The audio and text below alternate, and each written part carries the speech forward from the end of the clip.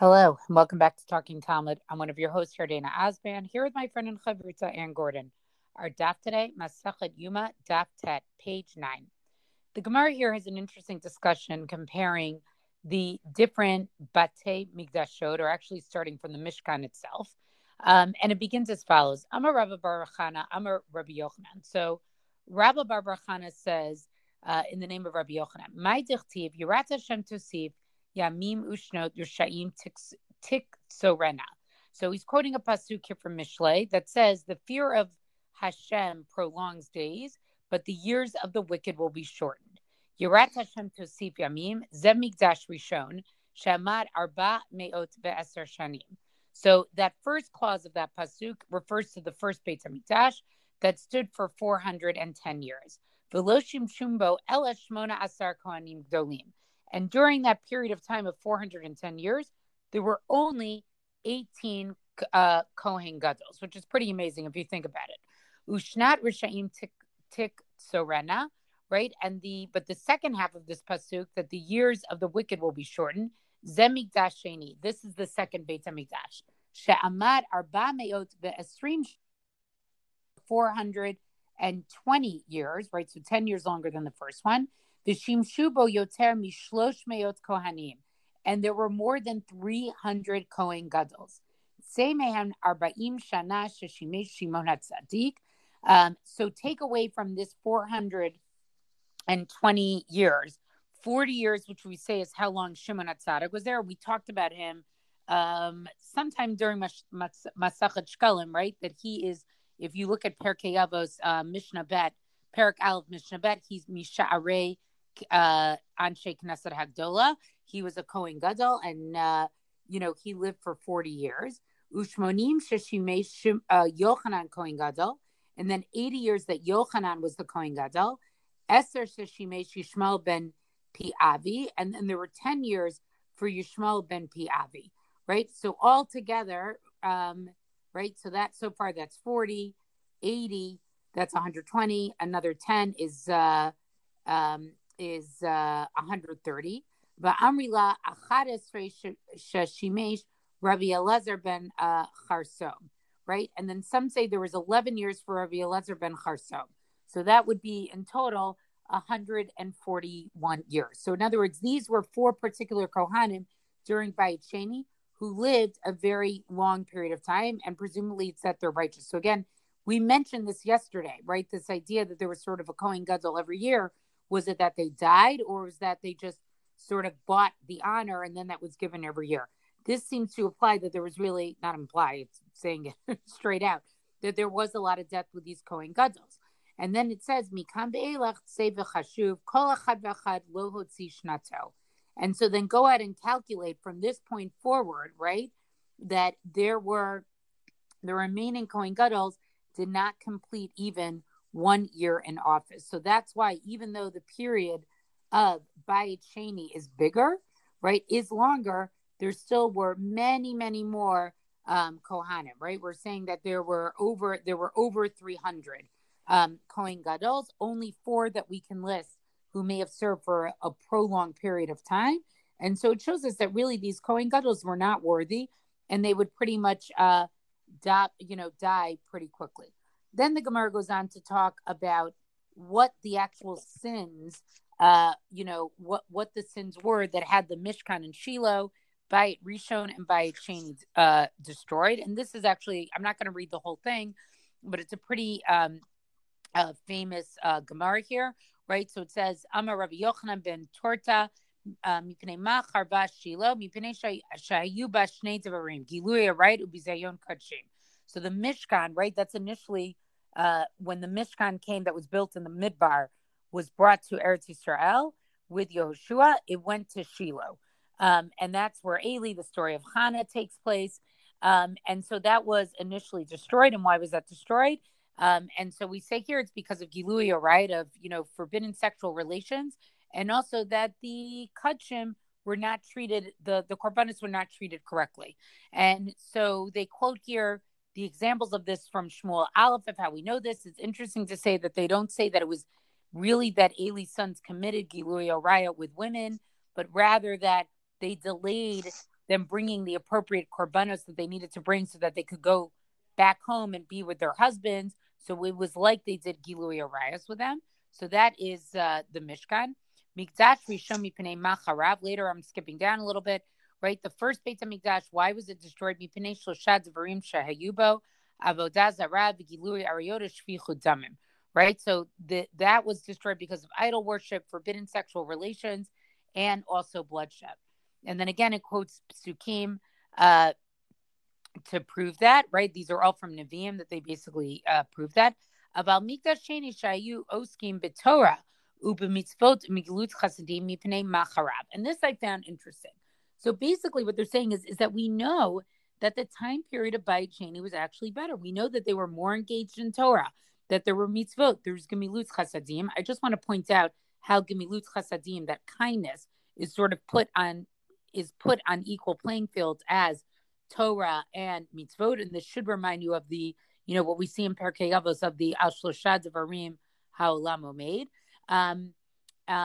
Why was it destroyed? And so on the one hand, we're saying, we just reflected back and said, oh, there were many more Kohen Gadol during Bayit Sheni. But at the same time, we're saying, but overall, it was a much more committed period for the Jewish people. And so what's the answer?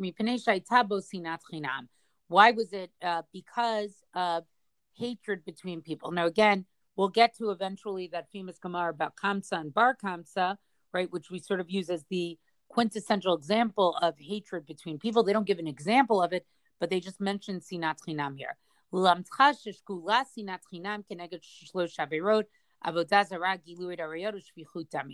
And so it says that sort of this reckless, wanton hatred of people towards each other, it's as equal, it's as bad as the three sins of idol worship, forbidden sexual relations, and bloodshed. And then the Gemara wants to go on to say, no, but maybe there was even Sinat Chinam during the first temple as well. So they talk about that as well. But then it concludes by saying, no, that was only the Nisi'ei Yisrael. It was only sort of the leaders, the princes. It wasn't actually the people. And so there's something paradoxical about this part of the Gemara, because you would think that if the Kohen Gadols were not good, that each of them were not living out, there were so many of them, and they didn't live out their full year, that means the spiritual leadership wasn't good. But yet at the same time, it wants to say that there was much more of a commitment to Torah, mitzvot, and Gemilut Chasadim, but there was this Sinat Chinam. And so, I'm not quite sure where to put, this generation of Bayit Sheni. And I know you're going to talk about that a little bit more, because the Gemara, I think, does go on to talk about this. But again, the information about the Kohen Gadol and then why the Mishkan and the two Batei Mikdashot were destroyed, there just seemed to be something a little bit contradictory in there. I think perhaps I would phrase it less as, what did you say, spiritual leadership, religious leadership? I think there's something here about ritual leadership, right? That the activity in the Beit HaMikdash was, let's say, down, right? Even if people were doing, acts of kindness. I don't know. I think your question is a good one. I think that the details, listen, we've got some sweeping generalizations here. I think it can be a little bit tricky to understand exactly, the story of Kamsa and Bar Kamsa, as you've mentioned, and what we'll get to, it's one story, and yet it becomes the representative of how everybody behaved, right? Which is, even that story suggests that not everybody behaved in the reprehensible way that I don't want to give it all away. We'll have to wait till we get there. I'm going to move on. But what I find interesting about this daf is this discussion of, we've got Bayit Rishon on the one hand, and then we've got Bayit Sheni on the other, and the Gemara is doing the comparison for us, right? Theoretically, we could say, we'll figure out what were the strengths and the weaknesses, and why was it destroyed for Bayit Rishon, and the same for Bayit Sheni, because we'll just, look through the Gemara and find it. But the Gemara itself does the talking for us. It does that comparison. And it characterizes exactly this kind of the nature of the sins that brought down the Batei Mikdashot. Rabbi Yochanan and Rabbi Elazar, I'm a bet. Rabbi Yochanan and Rabbi Elazar, the Amrei Travayu, they both said, Rishonim shenitgalu avonam nitgale chatzam אחרונים שלא נתגלה עוונם, לא נתגלה קיצם. Sorry. Um, the basically it says the sins rather of the first Beit Hamikdash that brought down the Beit Hamikdash, they were exposed. They were revealed. Right? We know what they were. They were these big, what I call the big three. Right? Avodah Zarah, Gilui Arayot, Shvichut Damim. Everybody knew that this was, bad comportment type of thing. Everybody knew that this was a problem, and lo and behold, the time of exile was fairly brief, and the end of it was known, it was revealed. But then with the second Beit Hamikdash, where the sin was not exposed, meaning everybody tried to pretend that they were doing really good things, even though they maybe were not so much. And there, the end of the punishment is not exposed, and we're still in it today, right? We don't have a third Beit Hamikdash. We don't have the end of the exile that came about when people were, maybe this is an answer for you as well, Yardina, that people were presenting themselves as doing better than they really were. But I think that's also the nature a little bit. If you're thinking about what they're characterized by, like you can't really hide doing idol worship, forbidden sexual relations. I mean, maybe that you can hide, and killing people. Where it's like sinat chinam, we all know how hidden that could be. You secretly whisper something. You're bad to somebody behind their back. Like I think the nature of those sins, one is very public and brazen, right? The Bayit Rishon ones, and sinat chinam, it has a quality to it that can be sort of like this, secretly corrosive. Yes, yes. So the Gemara here continues, and I think it makes exactly that point. There's a discussion here between Rav Yochanan and Rish Lakish. We keep promising them who's who, and Rav Yochanan and Rish Lakish today is not that day either.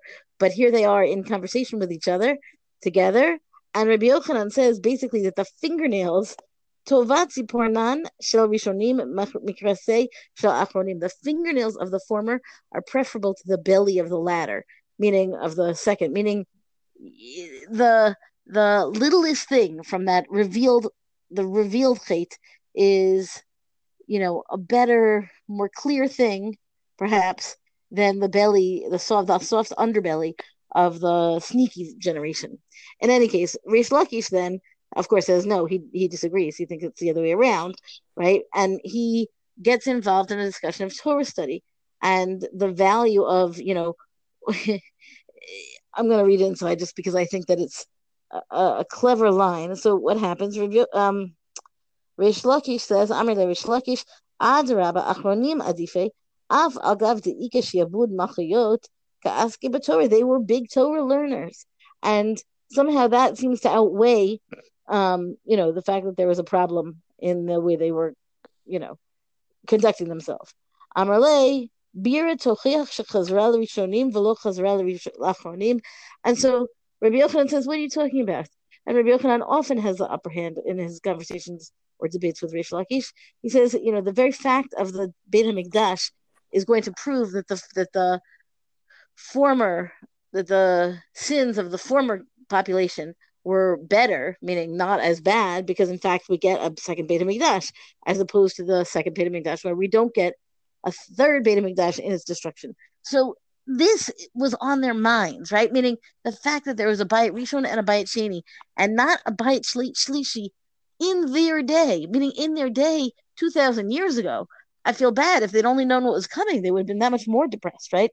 So I want to just jump down to Rish Lakish, because Rish Lakish here demonstrates, first of all, a lot of personality, but also it gives us perhaps a mindset of this the phenomenon of how they wanted to buy it shlishi. They wanted this third Beit HaMikdash, and it wasn't happening.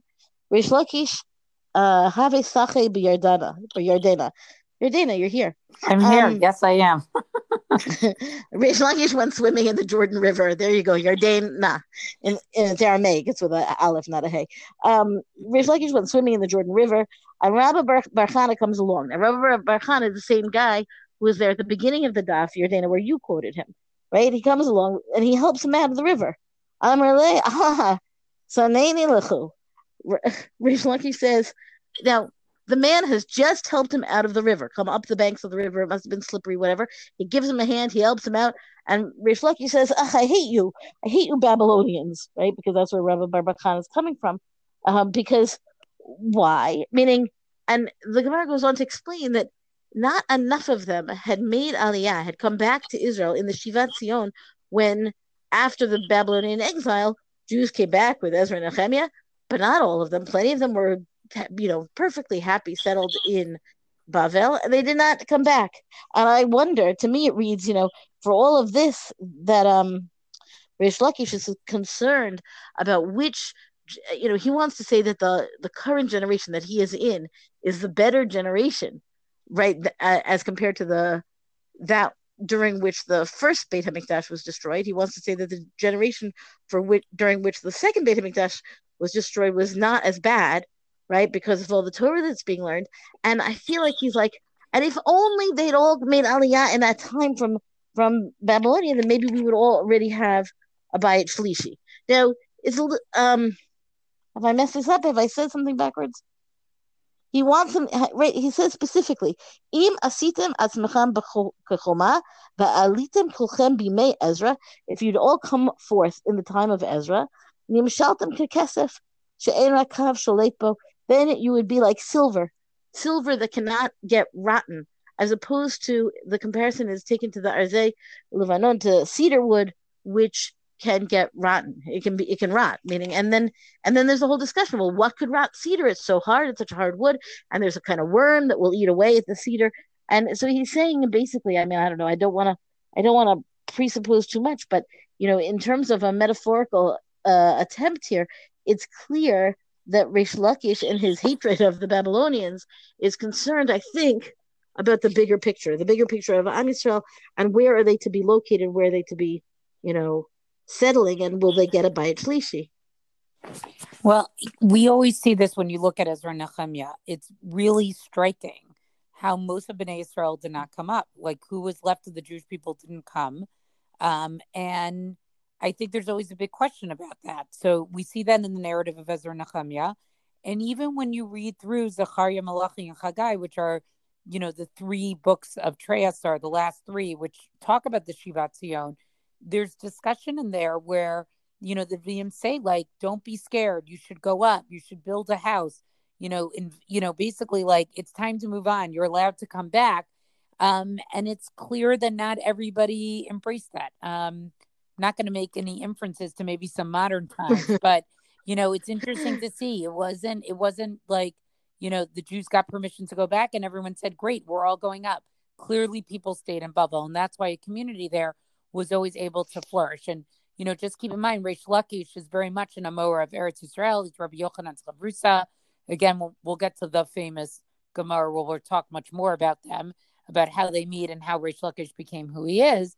But, always interesting also where we sort of see, in the Talmud Bavli, a little bit of a put down of Babylonian Jews. Except that Rabbi Yochanan answers him up. Rabbi Yochanan, at the very, very end of the daf, he takes Rish Lakish in hand, basically, and he says, no, meaning even if Inami Silku Kulhi Ezra Bimei Ezra, if everybody had made Aliyah, Silko, they'd gone up, if everybody had gone up in the time of Ezra, Lo Havashar Yeshchina B'Mikdash Sheni, even so, the Shechina, God's divine presence, would not have taken its place in the Bayit Sheni, in the second temple, that it had in the first temple, because, and then he's got a proof text for it, right, from Bereshit, Yaft Elokim Liyefet Vayishkon Ba'olei Shem, meaning this idea that there is going to be a plan of the generations and the beauty of the Batei Mikdash, whatever, the idea that I mean, it ends up being a real debate over how much can human activity influence fate, providence, God's plan for humanity, for the Jewish people, right? Meaning, Rish Lakish said, if you'd only just made Aliyah, and Rabbi Yochanan says, no, nothing anybody could have done would have changed this course of events. Yeah, but it's, I like here how Rabbi Yochanan, who we've seen before, remember that story when he got very upset with his Talmidim? And he didn't feel like calmed down enough. Now he's the one trying to calm down Rish Lakish. Right, that's true. Well, that's our daf discussion for the day. Rank us, review us on all major podcasts. Thank you to Rabbi Michelle Farber for hosting us on the Hadran website. Let us know what you thought about this daf on our Talking Talmud Facebook page. And until tomorrow, go and learn.